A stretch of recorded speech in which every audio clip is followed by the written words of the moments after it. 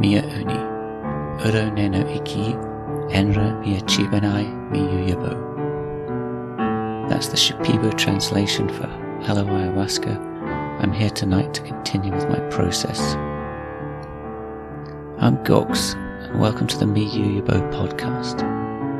Taken from the intro Shipibo translation, Mi Yuyabo means my process.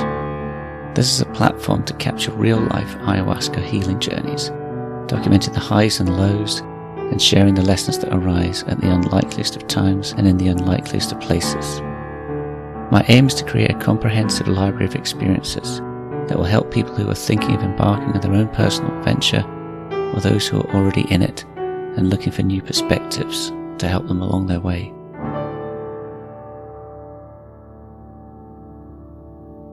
If you like the following episode, I'd love it if you clicked follow, and also it'd be gratefully appreciated if you would share it with anyone you think might be interested. None of the content within this podcast is intended to encourage the use of illegal substances. Anything discussed in the episodes are for information and educational purposes only, and all opinions expressed are that of the individual.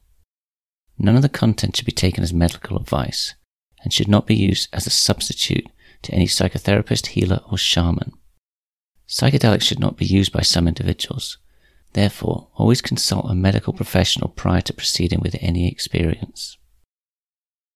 My guest for this episode is Patricio. Now, Patricio contacted me via email because he discovered the podcast and was very nice and just wanted to reach out to me to say that he was enjoying it. Yeah, it was really nice to get his message and to find out that there's people out there and it's becoming useful. He would soon be embarking on his first retreat.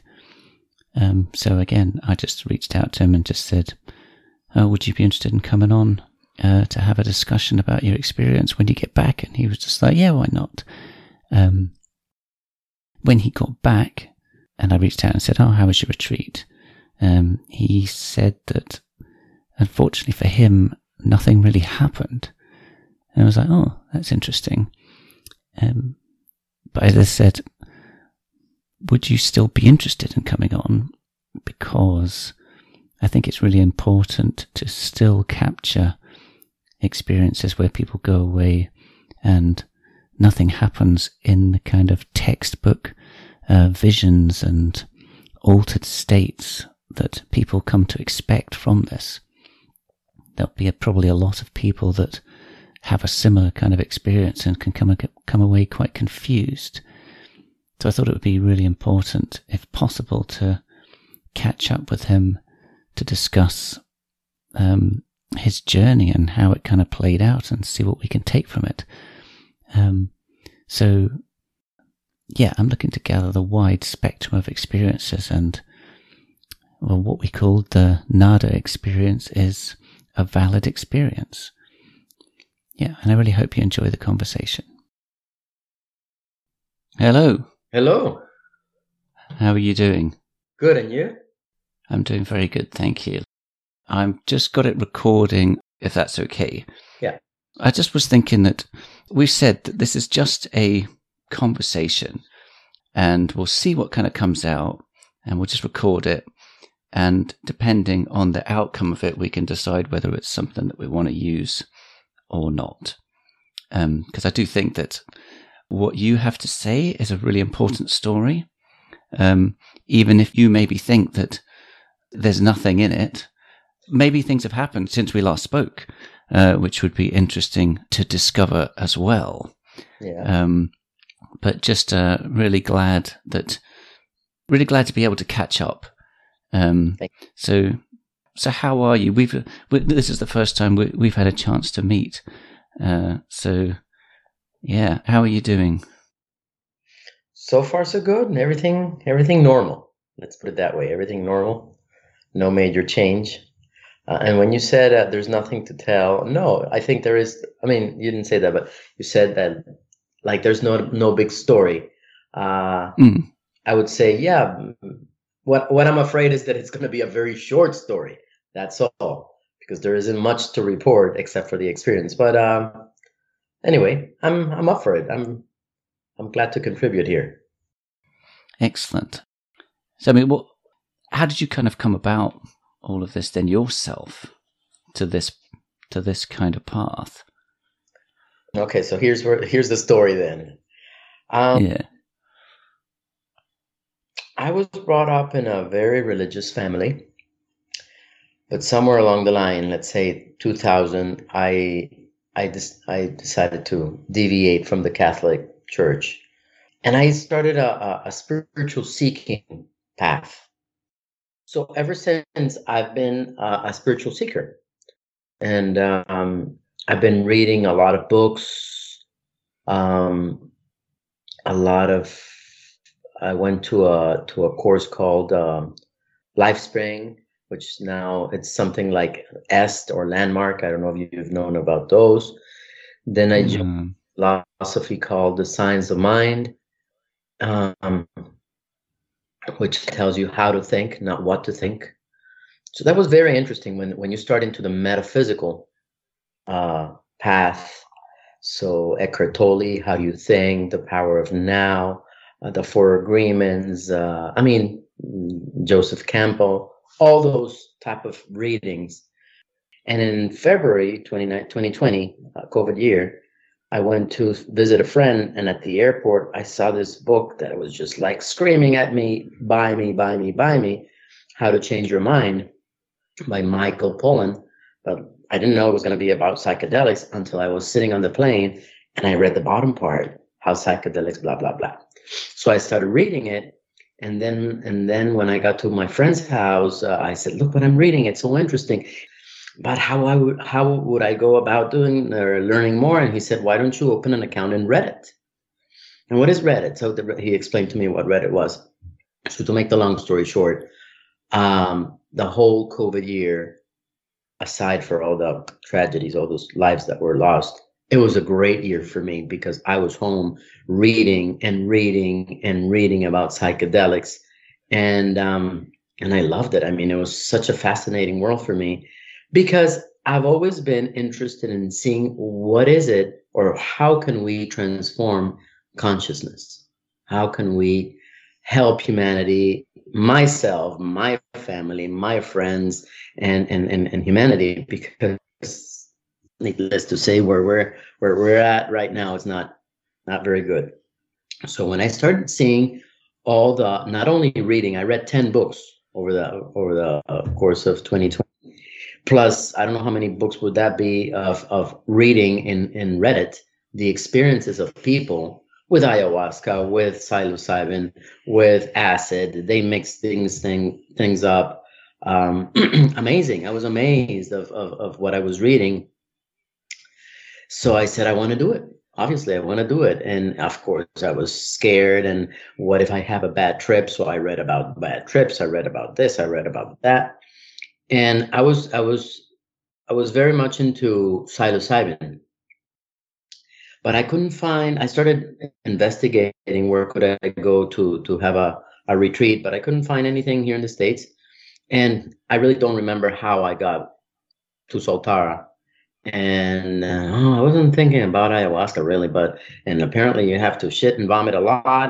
That doesn't really appeal to me. So, but they were talking really good things about Soltara. Oh yeah, but it's expensive. Why don't we do it in Colombia, my country? I'm from Colombia, by the way. Mm-hmm. So, but I couldn't find something that was really like, it was not as structured as Soltara is. So, in Peru is, what I've heard is that there's a lot of places there, but they're very commercialized.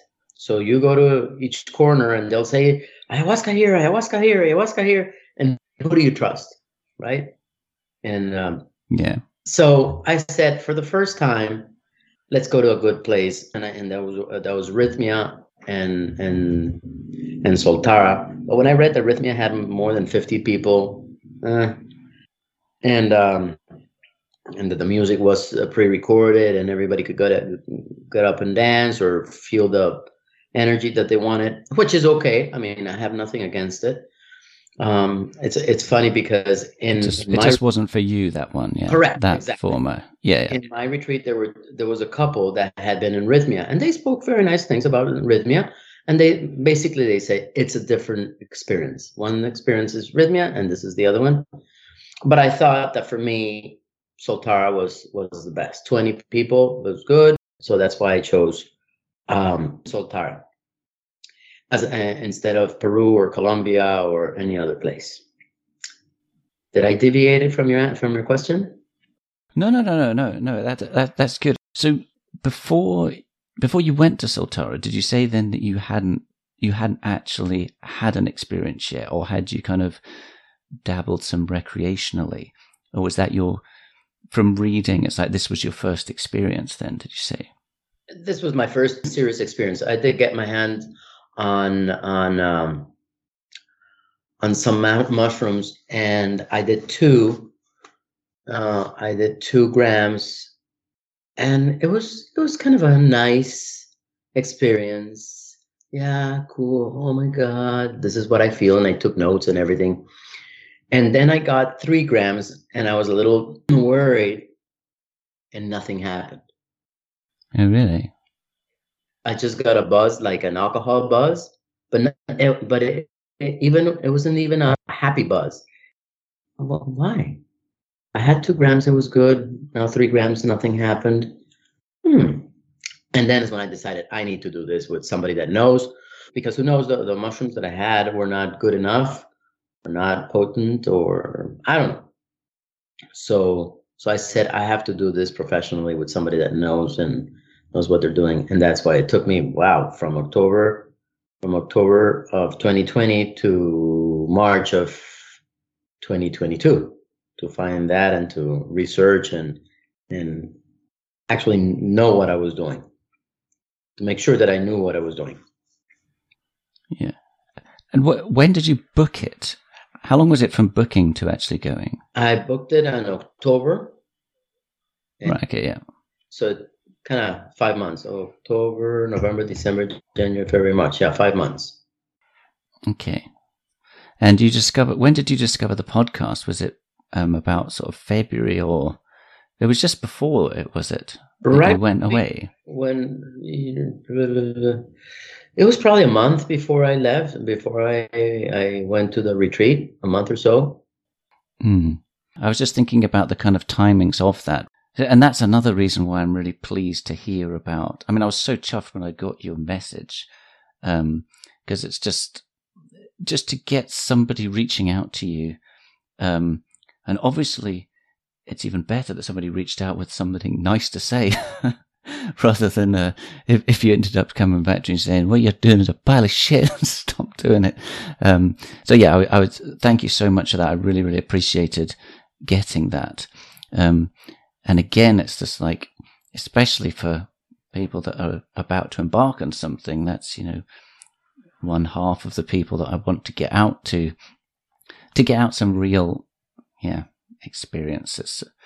That in itself, can have its own issues by setting up an expectation of, this has happened to somebody, and therefore you could end up just start focusing on something that you've heard, as opposed to just going into it without knowing. I mean, it's as we say in this country, it's 6 1/2 a dozen. It's there's no perfect answer. It's interesting you mentioned about Eckhart Tolle and the power of now, because there was somebody on my retreat on one of the days, and we just happened to see each other. I was walking back up to the room, he was coming back down. And he specifically told, just the way the conversation ended up going, he was telling me about how this book, The Power of Now, had really changed his life. And I was just like, I didn't know about it. And when I got home, that was the first book that I read. And boring. Sorry? Boring book, very dense, but it's a very good book. I didn't read it. I listened to it in audio. And Eckhart Tolle's voice is very kind of boring, but it was an amazing book. It's an amazing. Every sentence you have to kind of, in my opinion, you have to stop and really ponder about that sentence and continue and continue. So it's, for some people, it's a very boring book. For some people, it's a powerful book. Sorry for the interruption. No, absolutely not. That's absolutely fine. But I can see that was the first time of me seeing things outside of the box. So, what other books did you read? So yeah, LSD and the Mind of the Universe, Carl Jung. What was the Jung one? It's in Spanish. Writings about spirituality and transcendence. Okay. Huxley, The Doors of Perception. Fadiman, The Psychedelic Explorer's Guide. DMT, The Spirit Molecule from Strassman. LSD, My Problem Child from Albert Hoffman. A Really Good Day about microdosing, which is good, from Ayelet Waldman. The Psychedelic Experience by Timothy Leary. Ayahuasca, The Reality Behind the Reality. The Way of the Psychonaut. I mean, After the Ceremony Ends. So quite some. And like I said, reading Reddit is another volume of anecdotal information, right? Of what people do, what people see, what people. And you don't have you? Do you know what Reddit is? I mean, all I know of it is I think of it as just as a forum where it's a forum, right? Isn't it? Where people just go on and it's just it's a bit of a free for all. And I've not read it much, but I don't know. The only thing I really know of it is kind of negative connotations about it, that a lot of people slate it because, it's one of these there's a perception there's a lot of people that just kind of go on and just spout stuff and they don't know what they're talking about and stuff. To a certain extent, people could say to me, what the fuck do I know? I've decided I'm going to do a podcast because I've had one ayahuasca retreat. How the hell am I qualified to start talking about all this kind of stuff? But unfortunately, I only know of really Reddit as of some kind of negative things that people have said. So I don't know the much about the good that's on it. Well, yeah, I have the same idea, or I had the same idea. But for whatever reason, the people that are there, or let's put it this way, most of the people that are there are in that when they've gone through a psychedelic experience, I don't know if it changes their minds, their bully minds, into a nice person mind. So the conversation flows, or the thread flows when when somebody says something about a trip. Nobody bullies him, and if somebody bullies the person for the opinion, most of the people say, "Hey, this is a nice forum. Please be nice. Please be nice. Please be nice. Don't bully here. If you want to bully, go somewhere else." And blah blah blah. So I would say 95% of the content comes from good faith, I would say. Okay. You kind of learn to identify because it's anonymous. Nobody knows who anybody is. So anybody can ask the questions that anyone wants with no filter. Even though obviously you're not supposed to ask where to get spores or how to consume psychedelics because obviously it's illegal. But it's a good source of information for other aspects, not selling or buying stuff. But it was a great experience because I got to ask a lot of things. What do I feel when I have 3 grams or 7 grams? Or how do I do this? How do I do that? What happens if I have high blood pressure? And people just, from whatever they want, they just contribute. I thought it was an amazing experience, the Reddit. And I was in Psychonaut. I was in mushrooms or psilocybin. And there's another one for microdosing. There's another one for ayahuasca. There's all kinds of subreddits. So I encourage you to read them. And yeah, I'll check them out. Filter. It was really good. So that was cool. That's all the reading. So somebody said over there in Soltara, maybe you came over prepared. And I'm like, oh, really? Maybe? Because I had read so much and I knew what kind of to expect. And I was a little bit worried about the vomiting part. Not that I have any anxiety about that. No, it's just that vomiting is not nice, and running to the bathroom is not either. But I think the preparation, the diet that they tell you before, I did it to the best of my abilities, and it worked because I didn't vomit that much, and I went to the bathroom just a few times, and nothing, nothing bad. Yeah. Yeah. I mean, but then, I mean, I would say that, I mean, you probably know this as well, that the purging, whichever end it comes out of, would be part of whatever it is that you need to get rid of. I'm only saying that because of in terms of when you were saying that you didn't vomit and you didn't have the other purge, should I say, that I was like, that might be part of the process that you need to have, or it maybe isn't. Maybe you don't have to have. It's so easy to go into the process and thinking and expecting that, and that's the only purge that you can have. But there's all sorts of types of purges going on. Yeah. And I think that brings us a little bit to the part of the intentions of the retreat. And wow, I don't know how to say this, but I shouldn't even say that I'm ashamed. I'm not ashamed, but I didn't have, when I read when I read a lot of experiences, and when I heard the experiences of the people in my retreat and other retreats that I've also read about, there are certain people that go there to really heal some big traumas. But in my case, I'm not going to say that I had the perfect family, but it was a normal. I mean, my parents fought, but I really didn't have a big trauma going through my life. And that made me feel a little bit like, oh my God, I mean, am I perfect? Of course not. I know that I have some little traumas here and there. I've been doing some integration with a therapist, and what we've come to the conclusion is that I didn't need to have a big trauma like that, but a successions of little traumas. For example, when you're a little kid and your father or your mother took out your toy, that's a trauma for that little baby, for that little boy. So it doesn't need to be a huge trauma. And I know because in my life there's certain moments where I see myself, for example, charging a customer. I don't charge them what it's supposed to, because I feel less. So it's a self-worth issue or something like that. And so I said, okay, I want to go work for those, work that and some other things maybe that are blocking me from being, living a fuller life. Let's put it that way. So you have to set up your intention. So what am I here to work on?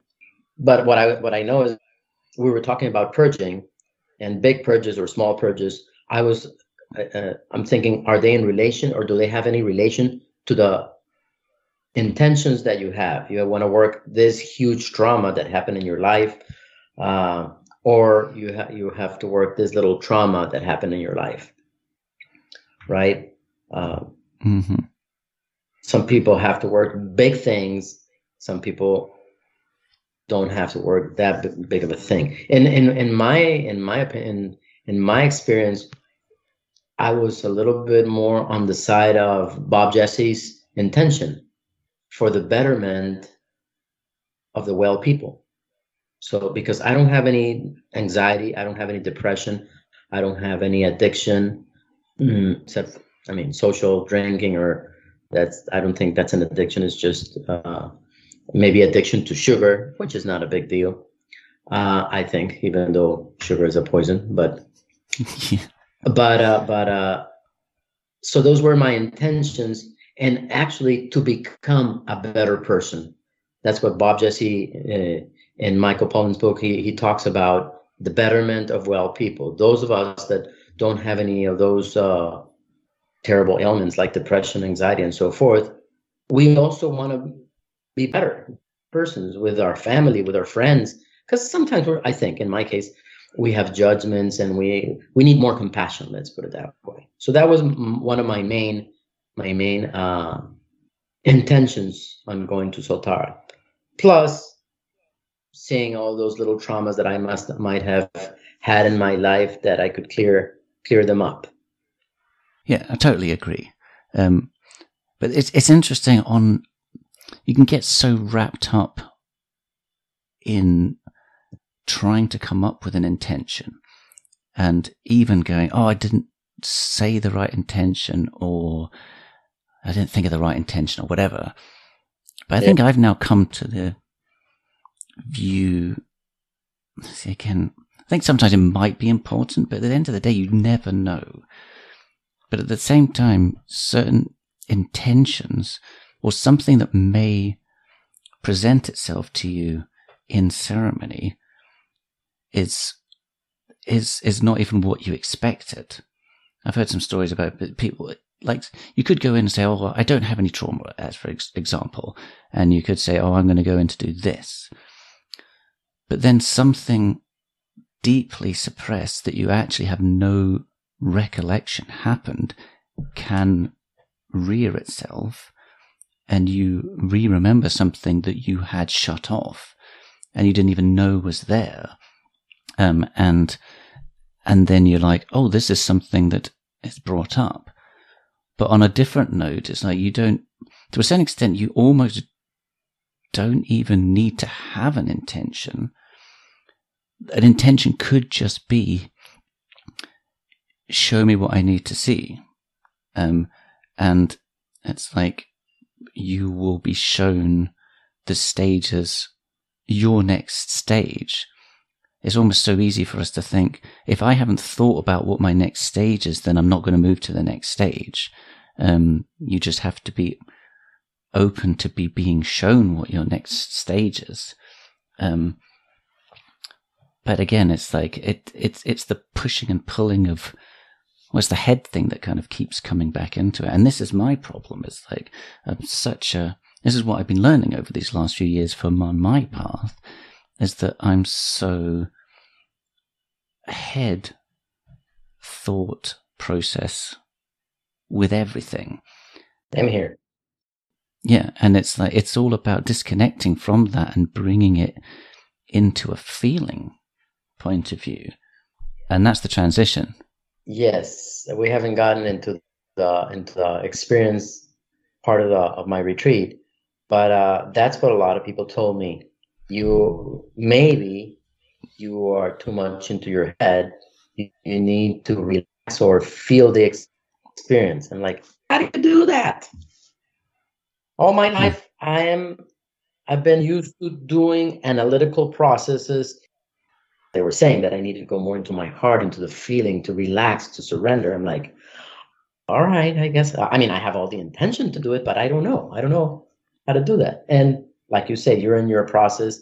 I guess I will have to be in I will also want to be in my process too, of coming from my head down to our hearts, I guess. If I understood what you just said, right? Yeah. It's all about becoming, I mean, see, again, this is just me saying it from a head point of view. And I've had a couple of slight moments where you just go, "Oh, maybe that's it." But it's like, it's getting to the point where your focus is so, or my focus is so in my head. And that's just the dominating force, almost to the point that you don't even notice any other feelings that's going on. And you need something that really shifts that. And a psychedelic experience, yes, when it comes on to the point that you notice something different, you could move away from that. You might struggle backwards and forwards, trying to use your head in that experience. But yeah, to a certain extent, you need the experience to come on for you to notice something else significant enough that it takes over from that head space. There's just something that I want to read, which I've got up on my screen. I don't remember how I found it or whether somebody sent it to me. And it might be something that you've kind of heard before. And it says, upon taking ayahuasca, you may not experience the visions that you have read in books or heard about from others. Ayahuasca's effects within your body may be subtle and may take time to manifest as visions or altered states of consciousness. This is normal. Healing cannot be forced. The body will need to cleanse and rid itself of anything that is obstructing its ability to heal before it can receive the wisdom necessary to effect lasting and remarkable change. Cleansing is often painful and unpleasant experience. Cleansing can take the form of vomiting, diarrhea, crying, screaming, angry outbursts, and laughing. The body, when invited to let go of all that is not serving it, will do so in the most effective way possible. It's important to trust in the cleansing process, as it too has wisdom for us. That is, if we're willing to surrender and receive it. Plant medicines are not magic potions that alone effect profound transformation within those that take them. Fundamental change to our body, mind, and heart occur as we learn to be more compassionate and loving towards ourselves and others. When we set clear intentions about what kind of change we are hoping to effect, and ultimately when we make an unwavering commitment to changing our lives for the better, sacred plant medicine alone will not transform you. Healing will occur in time, in proportion to your willingness to let go of all that is preventing you from realizing your true potential. For many, sacred plant medicines act as a catalyst to bring about lasting change that is sustained through discipline and an overhaul of one's lifestyle habits. But for many, I'm sure many people go with such a massive expectation of overwhelming visions, overwhelming transformation, and can come away without experiencing any of that. And it's well known and documented that it might not come as you expect or when you expect. And maybe there's a cleansing process that needs to happen first. So I just remember when we knew we were getting together to have a chat about the nada experience. It immediately made me think of this, because I've just got this saved down. And it's just that maybe there's just something that does need to be cleansed in order for us to be ready. But who knows? There is no guarantee of anything. So that's just what I wanted to share before you were going to go on to, I think you were, I'd love to chat about how your experience played out, however it happened. Because no visions and no noticeable things is something that happened. How did that play out then from you kind of running into your ceremonies and stuff? So on Monday, it was the first one. So what I can report from Monday, Tuesday, Thursday, and Friday is that for all 4 ceremonies, I had no fear. I wasn't scared. I was content. I mean, probably the little bit of an anxiety of what's going to happen, but I wasn't there like really fearful. No. So that was a good starting point. And then, like the first ceremony, they give you the first dose, and they tell you, they explain how the ceremony goes and how the shamans go singing their ikros. And they say, if by this point you think you might want to have a second dose, let us know. So just like that, by that point, I'm like, yeah, I'm okay. Let's have another dose. So I asked for the other dose, and I took the other dose, which was 2 little glasses, the shot. And then I went to my little mattress and stayed there, and then yeah, I got intoxicated like you're supposed to. That's where I think I vomited just a little bit. I purged a little bit. That's it. But other than that, I was there and on and off. But I was the only one that I don't remember when they closed the ceremony. So I stayed there until 6:30 in the morning when the cleaners came in, and I told them, "Hey, do your thing because I can't go. I can't stand up." So I slept until 7, I think, 7:30, and then I can regain my strength to walk up the trail up to my room. So what happened in that one? Nothing. Can I just ask about that then? So did you say that you couldn't get up when the ceremony ended? Is that right? Is that what you said? Right. I don't remember. Maybe I was sleeping, but I don't remember. Was it in the first one or the second one when Bapu said, "Beautiful people, the ceremony is over"? And I heard people. I don't know if, like I said, I don't know if it was the first one or the second one, that everybody started getting their things together, and some people left, and some people stayed, and I couldn't get up. I was not ready to leave. Like apparently, most of the people left. But was that from a physical weakness point of view? Yes. That I was dizzy, so intoxicated, so I couldn't stand up and walk, much less that walk up the hill. Now, if you would have helped me, if somebody would have helped me, yes, I could make it to my room. But no, I was comfortable. I was comfortable in the Okay. maloca, so I just stayed there and I slept on and off, on and off, and then like at 6:30 or 7, I said, okay, it's time to go, and because the sun was shining right on my face, so I no, let's go up, and the intoxication level had come down.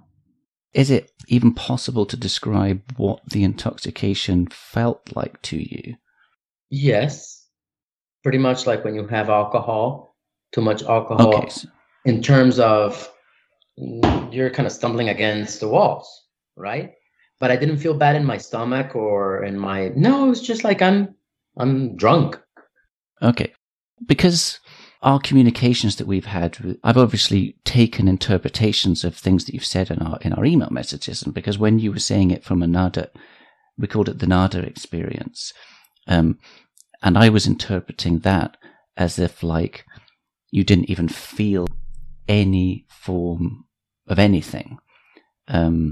So it's like there was a certain level of feeling that happened, but it's just not the huge, the visions and the whole kind of things. Because if anything, I mean, what you're describing kind of sounds to me like what my first our first ceremony, nothing happened for anybody. I'm pretty sure this was for everybody, people were talking about. I was at the whole night, and it was just a case of nothing happened for anybody. No visions, and you just felt like you were before you'd even drunk. But the next night, it did kind of come on, but for me it kind of came on as in like an intoxication thing. Maybe slightly at the beginning there was a slight slight kind of transition thing, but that did settle, and it was very much a case of just if anything, yeah, your body feeling an intoxication. I remember at some point walking to the bathroom and feeling unsteady on my feet and feeling a bit like woozy, and at the end of the ceremony, I remember because I'd been freaking out during the day, and I'd been chatting to one of the ceremony, one of the facilitators down at the hammocks, and I, at that point I was just like talking to him about, I've got so much anxiety about dose and blah blah blah, that I just had this. I'd projected this huge experience was going to happen from one cup that I'm not going to be able to handle. And then at the end of the ceremony, I just remember just jumping up and running over to him to just say, I did it. I got through my first ceremony, and I couldn't, it wasn't that I couldn't handle it and I fell apart and everything. And And I remember just feeling everybody was all flocking out at the time. And after I'd said, "Oh, hi," I gave him a hug. And as soon as he did that, I just stumbled back to my bed and almost just kind of collapsed on the bed, because I just felt really, just like what you said, intoxicated and not ready to leave. And I just slept there and just woke up in the morning and just left as if like that was me getting up for the day. So it just kind of, it kind of sounds a little bit, just a little bit similar. I don't know whether maybe my intoxication might have been a slightly more, but yeah. Sorry, I just wanted to just say that sounds like a kind of similar-ish kind of experience. Does that resonate with you? Well, yeah, in the level that we are analyzers. Oh my God.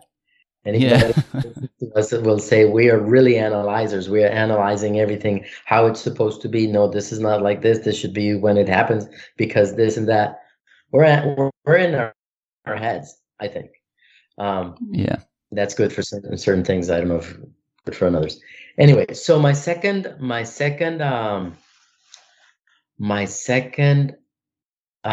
ceremony. I was listening to everybody, and I remember my friend said, "I'm gonna have 2 from the get-go, 2 doses." And I said, "Yeah, I might as well do that." So I took the 2 doses, and the same thing. I got intoxicated from the point of view that it was hard for me to stand up at 3 a.m. or 2 a.m. or 1 a.m. I don't know if it was that time where somebody helped me to go to the bathroom. I went to the bathroom, 2 minutes, back to my mattress. Nothing important. But again, what I was there for, to have an experience, a transcendental or spiritual or healing experience, nothing. But in the meantime, I could hear that one cry. I could hear that one vomiting. I could hear the Icaros. I could hear him sobbing. The other one doing this. So my mind was still there, and me, I'm still not. No, there was a moment where I felt that, oh, it's coming. Oh, I can, because I kept raising my arm to see if I could feel something any different from normal. No, still the same thing. And there was a moment where I said, "Oh my God, it's so heavy to lift my arm. Oh, it's coming, it's coming, it's coming." Okay, good. So I stayed there, but that was it. I mean, it was hard to lift my hand or my thing, but no visuals. I think it was in the second one where I did have a little bit of a visual. And what I can remember is that there was kind of a door threshold. And right as I was crossing the door, I could see some medusas or some jellyfish, but they were kind of electronic jellyfish, like 3 or 4 in blue and red and white, blue, red, I don't know if white, but blue and red. Those colors were very distinct. And their tentacles were kind of moving like in water, very like that, one on top of the other. And then I heard a noise in the maloca, so my body kind of shifted, and I was paying attention to what's going there. And I said, no, I'm hearing my experience. And I saw the medusas again with their tentacles like in water, very, very subtle, very peaceful. And then another noise or something. So like 2 times, and then no more jellyfish and no more experience and no more. So I was like, again, in my head, I suppose, why did that person go to the bathroom again? Or why did he drop his water bottle? Or why is something happening over there? I was thinking and looking a lot of things outside my head. Yeah. And this is okay. So that was that was my ceremony too. And again, I slept until 6 a.m. in the maloca. No. Hold on. I should go get my notes. If you want to get your notes, go for it. No, they're in my car. I left them in my car. Oh, right. I was talking to somebody. Anyway. Yes, it must be able to walk up to to the room like at 4 a.m. I was alone, so I woke up at 4, and I stayed on the star deck. It was absolutely beautiful, beautiful, beautiful, beautiful. I'll never forget that night. It was beautiful. So I went to sleep a little bit, and the next morning I woke up very happy, very happy. Due to my happiness, normal happiness, or due to the ayahuasca, I have no idea. But there was something that I would say it was a little, this is nice feeling. But that's it.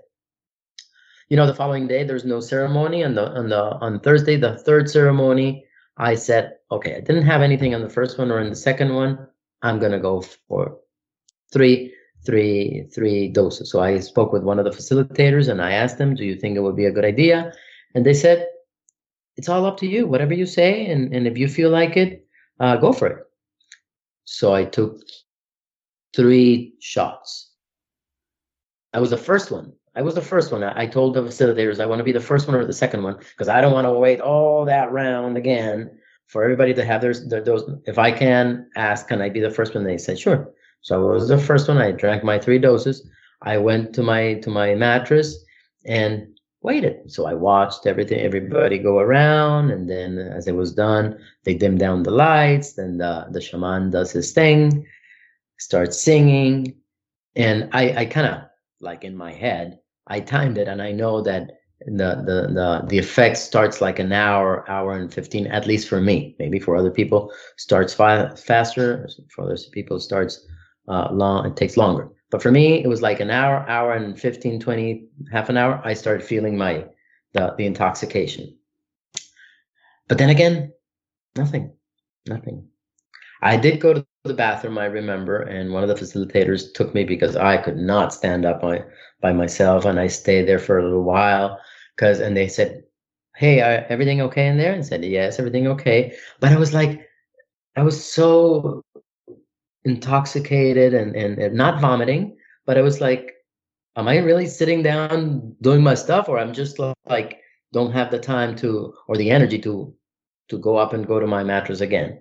At some point I said, okay, I'm ready, and I came out, and my facilitator walked me all the way to my mattress, and there I continued my process of sleeping, or whatever my mind was doing, but listening again to my friend crying his eyes out for whatever experience, and the other one over there. And I watched when Maricela, I don't know if you have the same shamans we did, she came to sing to my friend, I don't want to mention any names, or that name, and she started crying and vomiting.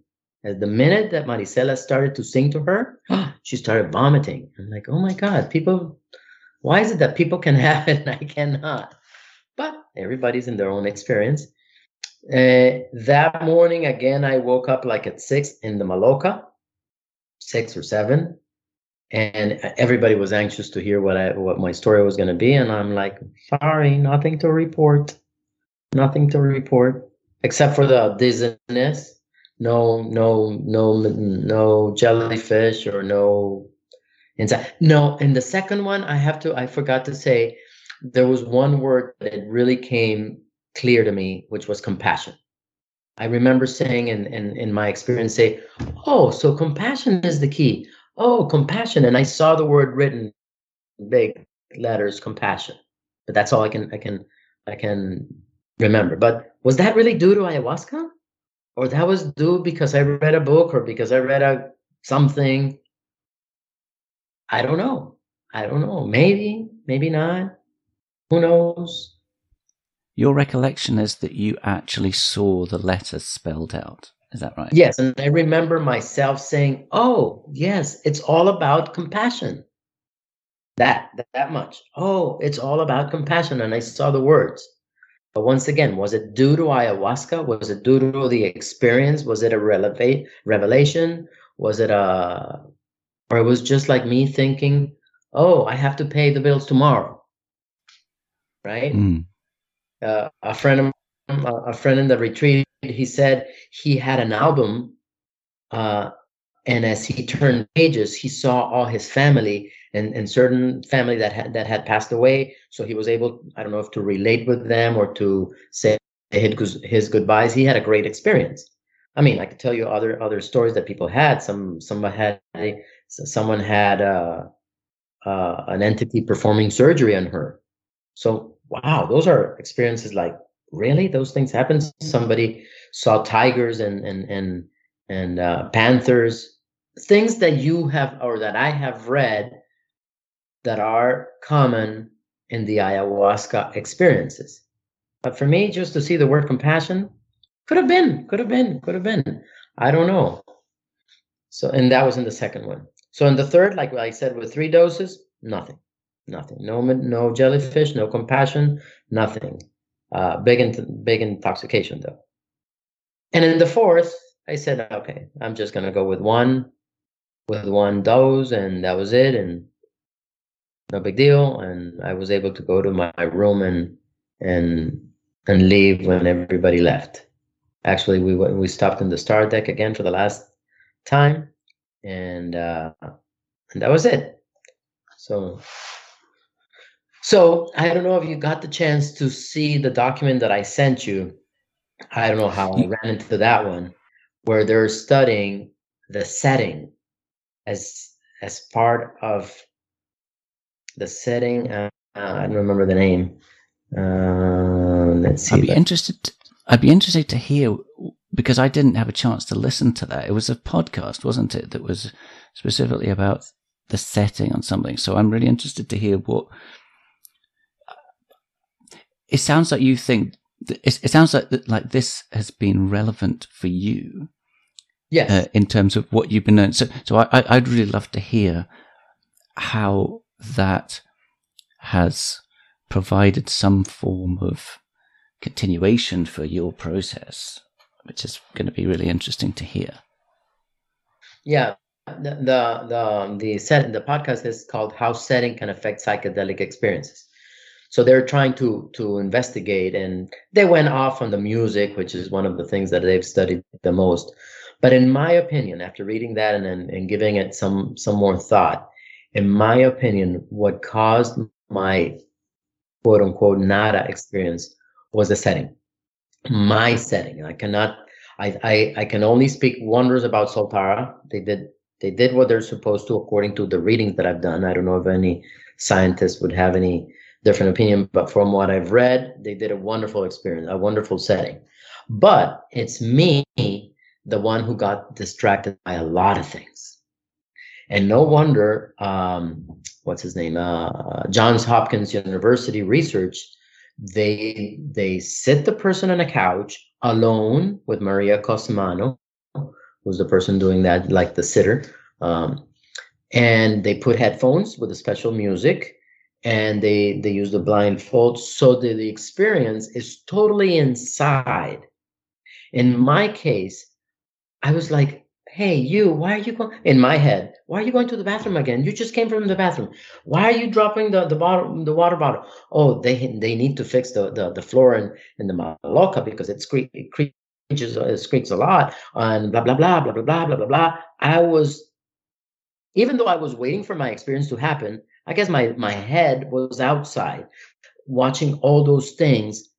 And I told some of my friends, and they said, well, I didn't hear the door. I didn't hear the water bottle. I didn't see the other person going to the bathroom 3 times.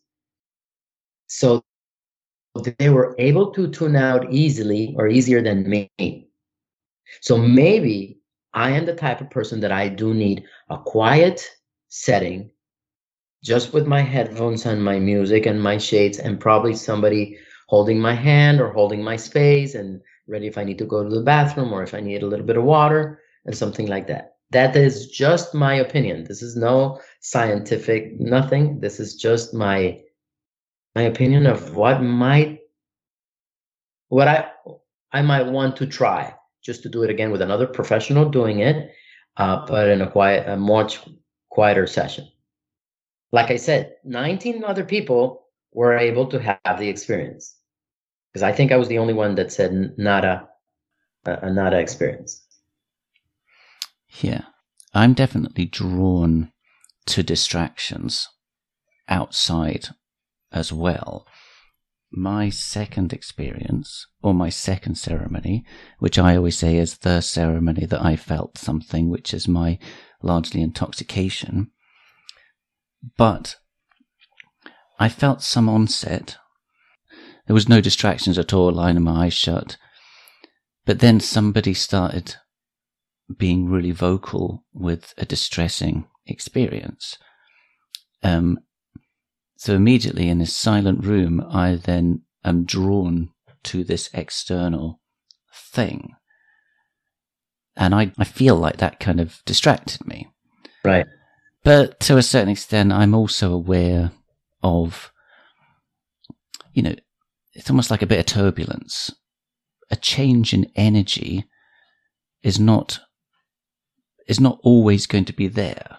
So like if you have a slight onset, you can have a change in energy, and it's a big change to you, so you really notice it. But once that change settles down a bit, you kind of then move past it, and it's not like you're constantly going to be moving out of this experience is going to onset out of control or anything like that. But it's more like a bump in the energy changing, and then whatever energy changes, then that kind of settles down. And for me, I almost think, was something happening, but then that's settling, and then you settle into this other intoxication. But also, I have my own fears of, I'm terrified of the scenes of being in a room with somebody that's shouting and screaming and having a really distressing time. I would find that really difficult. It was difficult enough just listening to the person who was, they were talking real gibberish, like almost speaking some non-language. And there was something that she was like, and she was struggling about, and then she was like I remember hearing her knocking her bucket over, and you're hearing water going over the floor, and all of a sudden I'm doing probably what you were thinking a little bit. So I'm like, oh my God, now there's like going to be a big wet patch over there on the floor, right? And that's going to be a bit of a problem, and then you just can't help but noticing something else, because something's not overpowering you to the point that you are somewhere else. But that kind of over-analytical. It's the other thing that I thought is that if you kind of overlaid my experience and your experience, to a certain extent, I almost wonder if they're actually quite similar. But because turns out I didn't actually even want the experience, I was happy with what happened. I've come to kind of regret it a bit now, but I see where I was at. But for you, you wanted this experience and you weren't getting it how you wanted it to be. So it's also it comes down to everything, which is what I've learned about this. It's like two experiences can be experienced differently for two people depending on what their reaction is to that. The way you speak about it, you don't come across like you're like bitter or resentful or angry about it. You seem to be very much like taking it as it comes and very accepting of, well, that's what happened. And yeah, it is what it is. I did my part. I took a risk. And now I have to learn from it and see. And of course, everybody asked me, there was another anxiety there, which was, what am I going to tell my friends when I come back home? What am I going to tell my family? Because some friends knew about it, and why are you doing that? Do you really need to? Blah, blah, blah. And people understand it when you have big anxiety or big depression. So they say, okay, he's going to go there and try to heal his depression or something like that, or his addiction or what. But I mean, I'm not perfect, but people didn't see the need for me to do ayahuasca. And when I say for the betterment, I want to be a better person. And like, how does that look like? You're a good guy, period. You don't need more. But they don't know what's going on anyway in my head. So I did have a little bit of an anxiety of what am I going to tell people when I come back? Shall I lie? Of course not. But that was a little bit of my disappointment, that I didn't want to disappoint. I would have wanted to come home and say, hey, it was a wonderful experience. I saw these little things that in my life that helped me do this and deal with that. And I think I'm now a more compassionate person, and you should do it because you can find, or this is an option for a lot of people. No, but I did speak, or I have been spoken about the great experiences that I've heard from my other friends, from my other retreat um, partners, however you want to call them, participants. So they did have, and we kept in touch in our WhatsApp thing, and some people still reporting good things, and some others have questions, and it's a good thing. It's a good thing. I knew I was going to say something. I forgot. What was it? So no, I'm not bitter. Some people have asked me, "Are you going to do it again?" I said, "Sure, I'm going to do it again, but in different circumstances." Now I think I have to find somebody in Peru or Colombia or Costa Rica to see if they do 1 or 2 people sessions, something like that, something where I'm totally alone with the practitioner or the shaman, and I could be in my own experience and not distracted, and see how that goes. Will I do ayahuasca? Maybe. Will I do psilocybin? I don't know, but hey, I'm really in for another experience. I really want to and some people told me over there in Soltara, this guy had been to 15 ceremonies. This was kind of, and he said, I didn't have any experience until the 3rd, 4th, or 5th. I don't remember. He said, so don't be discouraged. So yeah, maybe the 5th or the 7th or the 9th is going to be mine. Yeah. It's interesting what you were saying about telling people, because I learnt about it in May, June, booked it by August, and I was just on cloud 9, and I was like thinking I was going to be the best at it all, thought I knew what I was doing. I only told a couple of people, mainly because I just wasn't, I didn't expect people to receive it well. You just don't know what their reaction's going to be. I'm going to go and do this strange thing that you probably think is crazy. But I told a couple of people, and on reflection, I'm so glad that I didn't tell anybody else. Yes. But on reflection, I wish I hadn't told the people that I told. Just from the point of view of saying, I wasn't bigging it up that much. I wasn't talking about it loads, but I had told them. And when I told them, I wasn't like, I'm going to be the best, but I was more just kind of like saying it as if like I'm up for this. But when I actually turned up, it turned out I actually wasn't up for it. And then you have to kind of come back with your tail between your legs a little bit, like, and then you're like, and then you start kind of bumbling through and trying to make out as though you did handle it well, when actually you really kind of didn't. Plus, it didn't end up having this massive story to tell people, and they're just a bit like, and that's all that worry about the kind of judgment thing. But that kind of comes around to the whole, like, I did this thing, and you're doing it, putting all your chips on it having the outcome that you want it to be and that you have projected. And then when you've got to come back and the shit, like you say, that kind of shame or embarrassment that you've got to admit that you were wrong, almost like, okay, you've got to admit that you were wrong, potentially. But it's not about that. That's me putting a head thing. That's the first time I've even thought of it like that. You did your part. Yeah, I totally see certain similarities with your experience, and yeah, there's a little bit of a shame. I would have wanted it to have this effect on me, and it didn't. But at the end, what I say is, I'm still in the journey. I'm still in the process. I thought this was going to be great. Wasn't that great? And because of me, not because of Soltara. Um, and I just have to keep looking. I just have to be trying this or that, and this or that is an experience. It's a journey. It was not supposed to be.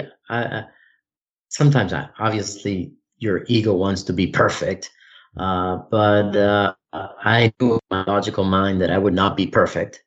But I wanted to heal some things, but hey, not yet.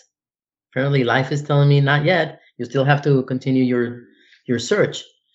But do I regret doing it? No, of course not. No, no, no, no. It was great. I was going to ask you, have you kept in touch with your retreat participants? Some, yes. There's a couple that live in the UK as well. But I mean, they are some distance away from me.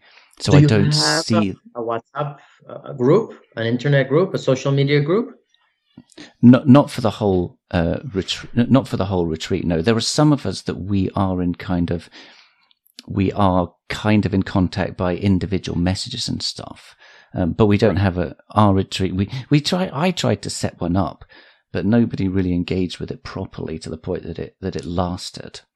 But we've got kind of individuals that we are that I've got individuals that I am still kind of in touch with.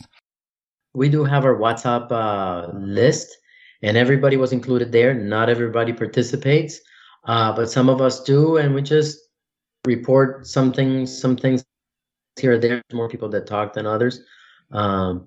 So at least we have that. We'll see what happens as time goes by. If it just dwindles down, nobody participates, and it's the end of it. We'll see.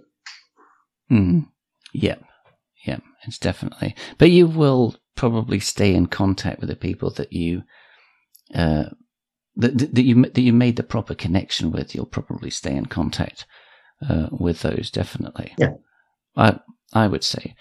But then also, I mean, from your point of view, I mean, you probably are open to this as well. I wouldn't think of it as being that the experience is done. It was not much happened. That's fine. Move on. Find something else. It's like, I would say that be open to changes that will still continue to happen that haven't manifested yet. Maybe they will, maybe they won't.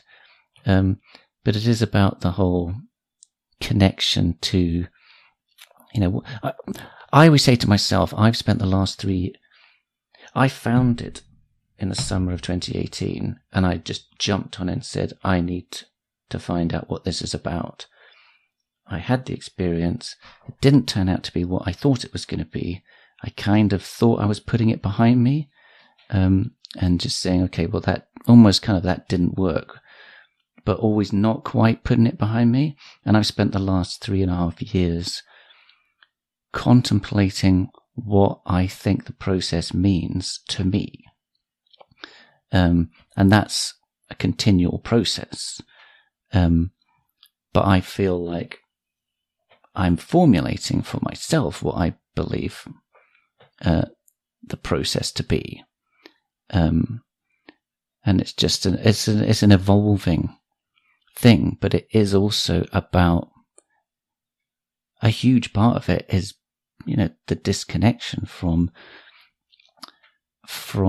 the head, because it isn't a thought experience, it's a felt experience.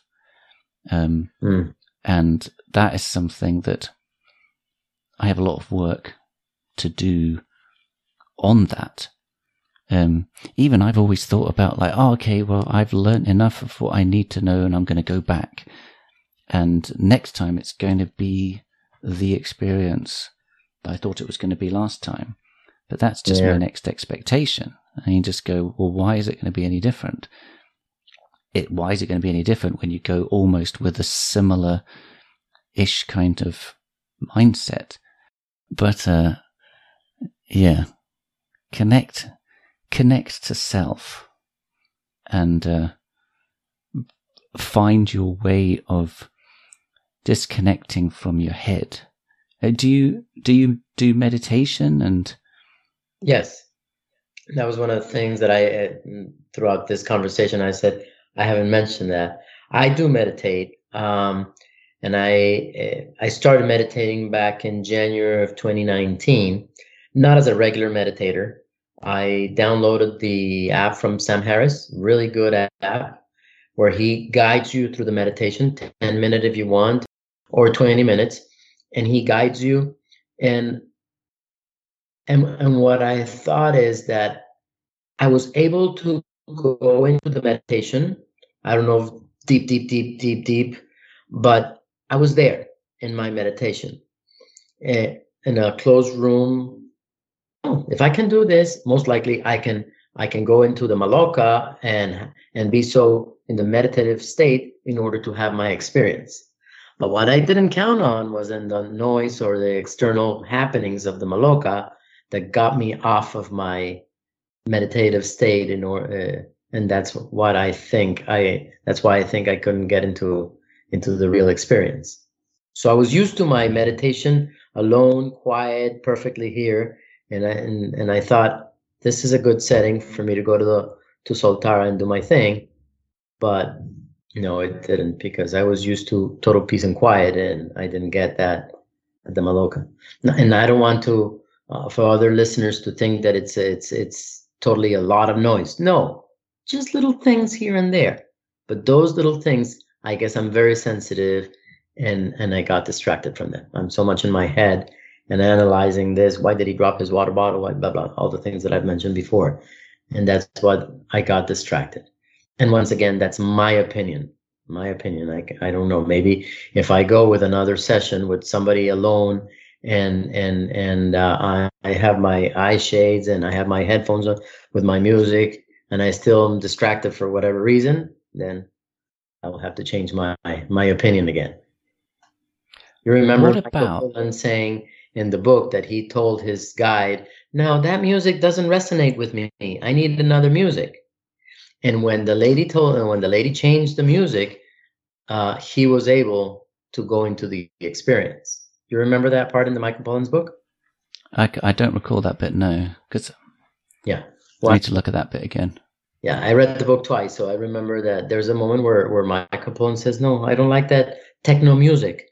I want something more." And he even told her to put classical music. He even mentioned the name of the song. I don't remember what it is.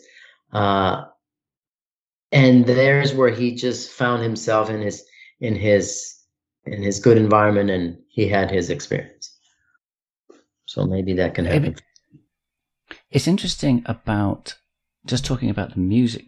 I mean, because I'd found the John Hopkins psychedelic therapy sessions that they do. They've carefully planned out this list, or this whole playlist, and that's available on Spotify.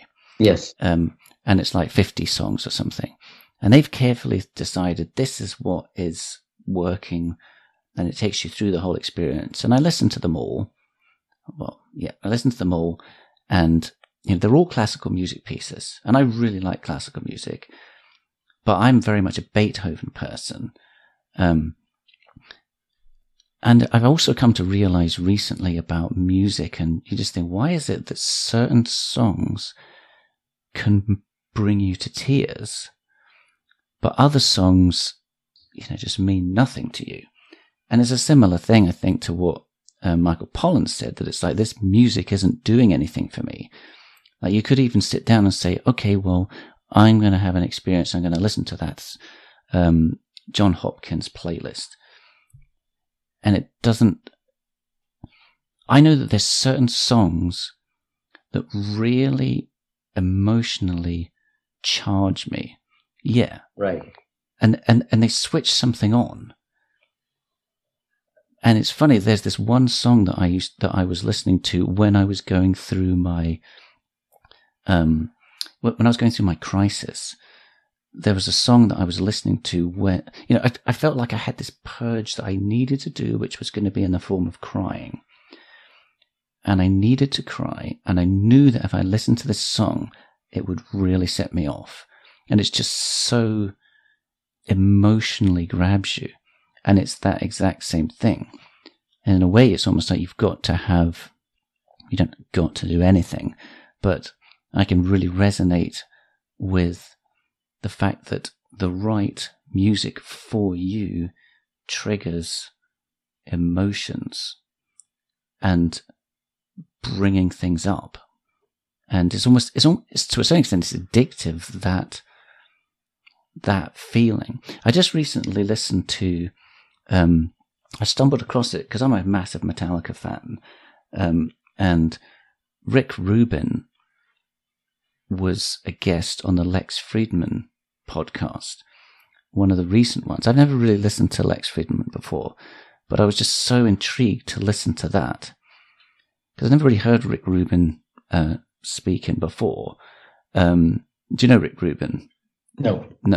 He's the producer who produced one of Metallica's latest albums. I think their 2008 album that they brought out, 2007, 2008, that was when they moved to start using him. And he's produced like the Beastie Boys and stuff years and years ago. And he's done a load of different things. But he was just watching him speaking about and watching him, like, so Lex would put on a couple of songs at a time when they were kind of covering different musical genres or something. And he would really, whenever he would put it on, he would just kind of, Rick Rubin would just kind of close his eyes. And you can really sense he's going on and on about, it really comes across about how important he sees about the music being connecting to the heart. Yeah. And you can see him really going into this space and connecting with that. I would really recommend listening to that podcast. It's just so interesting listening to. He was just such a calm person, but just kind of.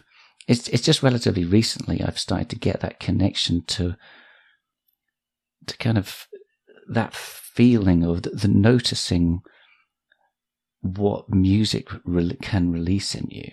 Yeah. And it does, and it's coming down to finding the right music that's appropriate for you. We haven't touched very much on the influence or the, with all due respect, the magic of the Icarus. Because supposedly that is something, like I said, my friend, 3-4 beds down my left hand side, when Maricela came to sing her the Icarus, she started purging.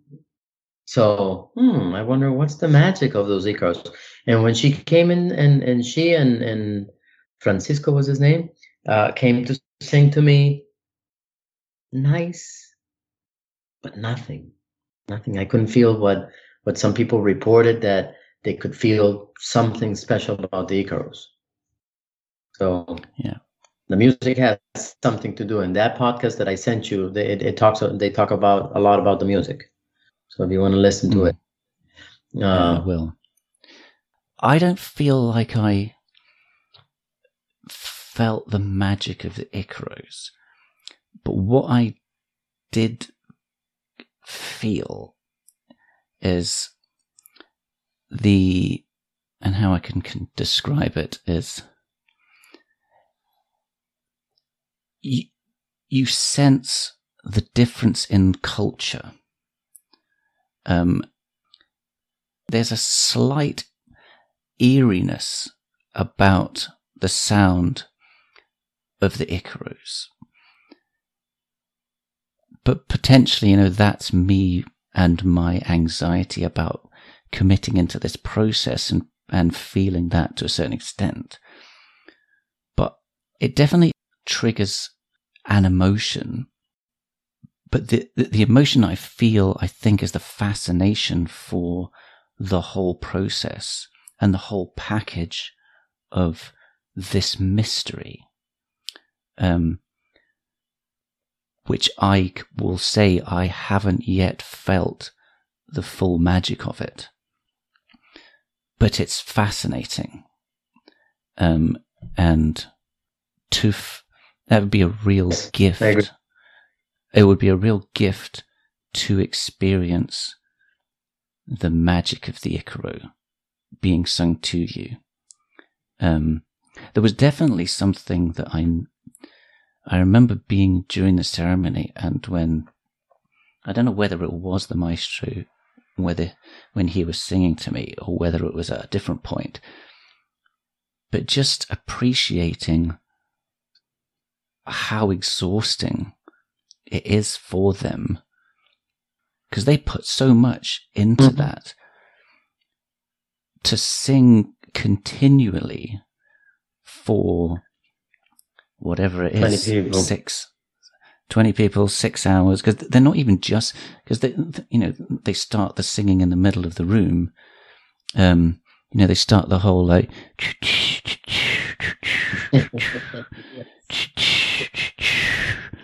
and you've got to hear that in the silent room, and you're like, oh, they're telling us that something's starting. Exactly. Maybe it started for you. Maybe it started for you. Maybe it hasn't started. But you start hearing that, and then they start going for it, and then you just start trying to absorb what's going on. But they'll sing like that for a bit, and then they'll move on. Because I remember our first night when it was dark, and then you just like, they were singing there, and I'm not sure I remembered, or if they were told that you will get how it was all going to work out, but whether I'd forgotten this point or not. And then you're just like, it sounds like they're over that side, and now the voice sounds like it's coming from over there, and it's also coming from over there. And then it took a while to realize that they were kind of working around everybody. But to then think, because they're smoking the mapachos as well all night long, and because they'll sing for a bit, and then they'll pause, and then they'll kind of spit in their bucket. And I just remember thinking, my God, your throat must be so sore. But they'll just put it all into them. They're all into that powerful song that they're almost to a certain extent shouting at you. And just thinking, wow, that takes a huge amount of energy to do that all night long. So, yeah, to experience the magic of that would be amazing. And maybe we will, maybe we won't. So so did you say you think your next steps is focused around trying to focus on finding some kind of guided, reduced session? Is that what you were thinking was your next thing?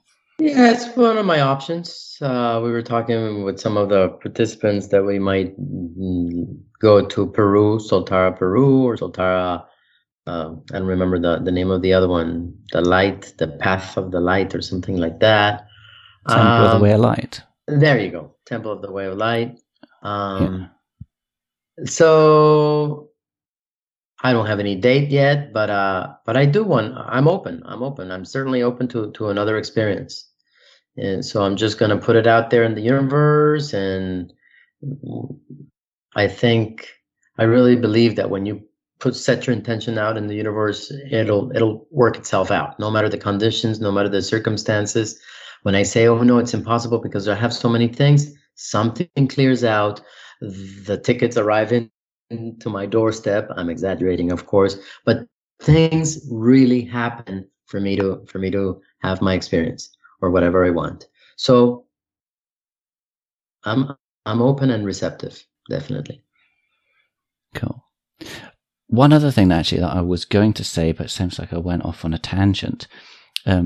Just listening to you talking about being distracted constantly and this thing, I'm almost thinking of you saying it as if like, okay, well, that's what I do. I get distracted. I can do meditation if I'm in my room on my own, but in another scenario, it's different. So therefore, I need to do it in a reduced setting. But I guess I was then just going to say, is like, what about for you to say, okay, let's practice meditating with distractions and focusing on the journey of becoming centered with the distractions going on, so that you can allow yourself to disconnect from that, and that's because then that would allow you to go and do something that would allow you to go and have another experience with 20 other participants and have the practice of being able to connect with yourself and shut everything out. Yes. That's just... Actually, Sam Harris talks about that precisely. He in one of his meditations, he said, the process of meditating is not totally to have complete silence. It's just how you can train your mind if a car goes by with a loud motor and you cannot be absorbed by that. Because the ultimate, I think the ultimate goal is to live in a semi-meditative state where you're always present in what you're doing, washing your hands, working in something. He mentions a lot about when you're transitioning from one activity to the other, to be able to be on the present moment, to be focused on the now, no matter what's going on. So yeah, what you're saying is very true. What if I train myself to not get distracted by the other things? But what happens when the other person just screams, like you were saying? No matter how much training you have. I have training for cars, or for the elevator where it goes up and down, for a door that it's slammed, for the bird that it's singing outside. But when the person right next to you is crying his eyes out, that's a little bit shocking. That's a little bit like, oh my God, I hope he's doing right. I hope he's healing himself. No, I'm hearing my experience. And then that really, at least it distracted me. That's and like I said, some of my participants, my classmates, let's put it that way, they said, yeah, we did hear him crying, but no, I was in my experience and didn't affect me. I'm like, oh, good for you. But it really got me out of that. And well, what you're saying is also true. I should train myself. But what if the opportunity comes to do it alone with somebody, and let's see if that works? Yeah. Hey, if that works, yeah. Cool. I mean, yeah, not suggesting that you don't go down that road either, yeah. I think psychedelics are going to be like pot, like marijuana. In 3, 4, 5 years, they're going to be very legal, hopefully, because they're proving that they're so beneficial for the mental health and the community that I think they're going to be accepted. So once that happens, we're going to have psychedelic people all over in every country springing up. Some just charlatans, but some people would be, I mean, all those psychologists and psychiatrists that are doing it underground might spring up into our society and say, I've done this for 20 years. I have experience. You can come to my place. Hopefully not in a very like in the John Hopkins, they try to make that room very nice, not a hospital room, but a very nice setting. One of the things of Soltara is that it's out in the jungle and it's a beautiful setting. So supposedly you have to connect more with nature. So I think that once that happens, we're going to have many more opportunities to do it. So we'll see what happens. Cool. I just want to say that it's been really great being able to connect with you. We've had a number of emails and stuff backwards and forwards. It's great to have been able to actually have this conversation in the end. And I think it's been amazing. I think there's been so much has come out of it. Like I said, my interpretation of what you said which is it's so easy to misinterpret something when it's written in an email. Yes. And whilst I definitely think that we've talked about some very important things here. And I definitely believe that there will be a lot of people that will have enough of an expectation and enough of a, for want of a better word, lack of experience for them to be confused. Because it's easy to come out of that experience and be confused because you're like, this didn't happen how it was supposed to happen. And I think that this is just as important a conversation to happen as a big experience. So, I mean, how do you feel about, I mean, because you said at the beginning, I don't think there's much to say. Yes. So how would you feel about this conversation being used as an episode? Would you be happy for that? Yes. Like you say, if my experience is going to help other people's experience, why not? Yeah. I would be really excited to use this conversation because I really think it's I want the whole spectrum of experiences. I'm not interested in just cherry picking what I think is, what people want to hear. Correct. I read something that said, make your podcast for you. Don't even try and make it for what you think other people want. Don't try and say, oh, what do people want, and then try and deliver that. You just got to do what you want to do. And even saying if it helps somebody, it's not even up. In a way, it's not even really up to us to say if this is going to help somebody. It's like we're just putting this out there, and whoever needs to hear it will hopefully find it, and hopefully somebody. Yeah, over time, I'm sure there's going to be people that will resonate for this, and it's just I'm so grateful to you for taking the time out to share this. I mean, you could have said, "No, I don't want to do it. I don't have a story to tell," but just like I said, talking to somebody who's gone through this experience and. It's potentially harder to unravel an experience that you think didn't particularly happen. It's like something is happening that you're not. That's, if anything, this is what the process is. It's something that's happening out with your control, and it's all about just letting it happen. So, thank you so much.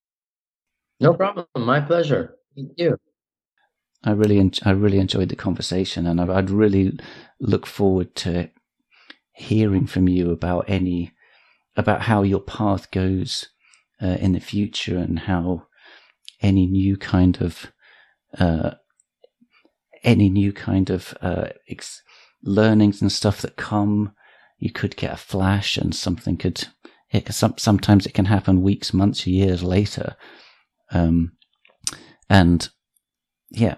It would be good to catch up with you again at some point in the future to sort of see how things are going. So, the same. Thank you very much. Good luck in your next podcast. I'm looking forward to hear them. Great, and I hope you have a good rest of your day. Thank you. Same for you. Cheers. Bye. Thanks for making it through to the end.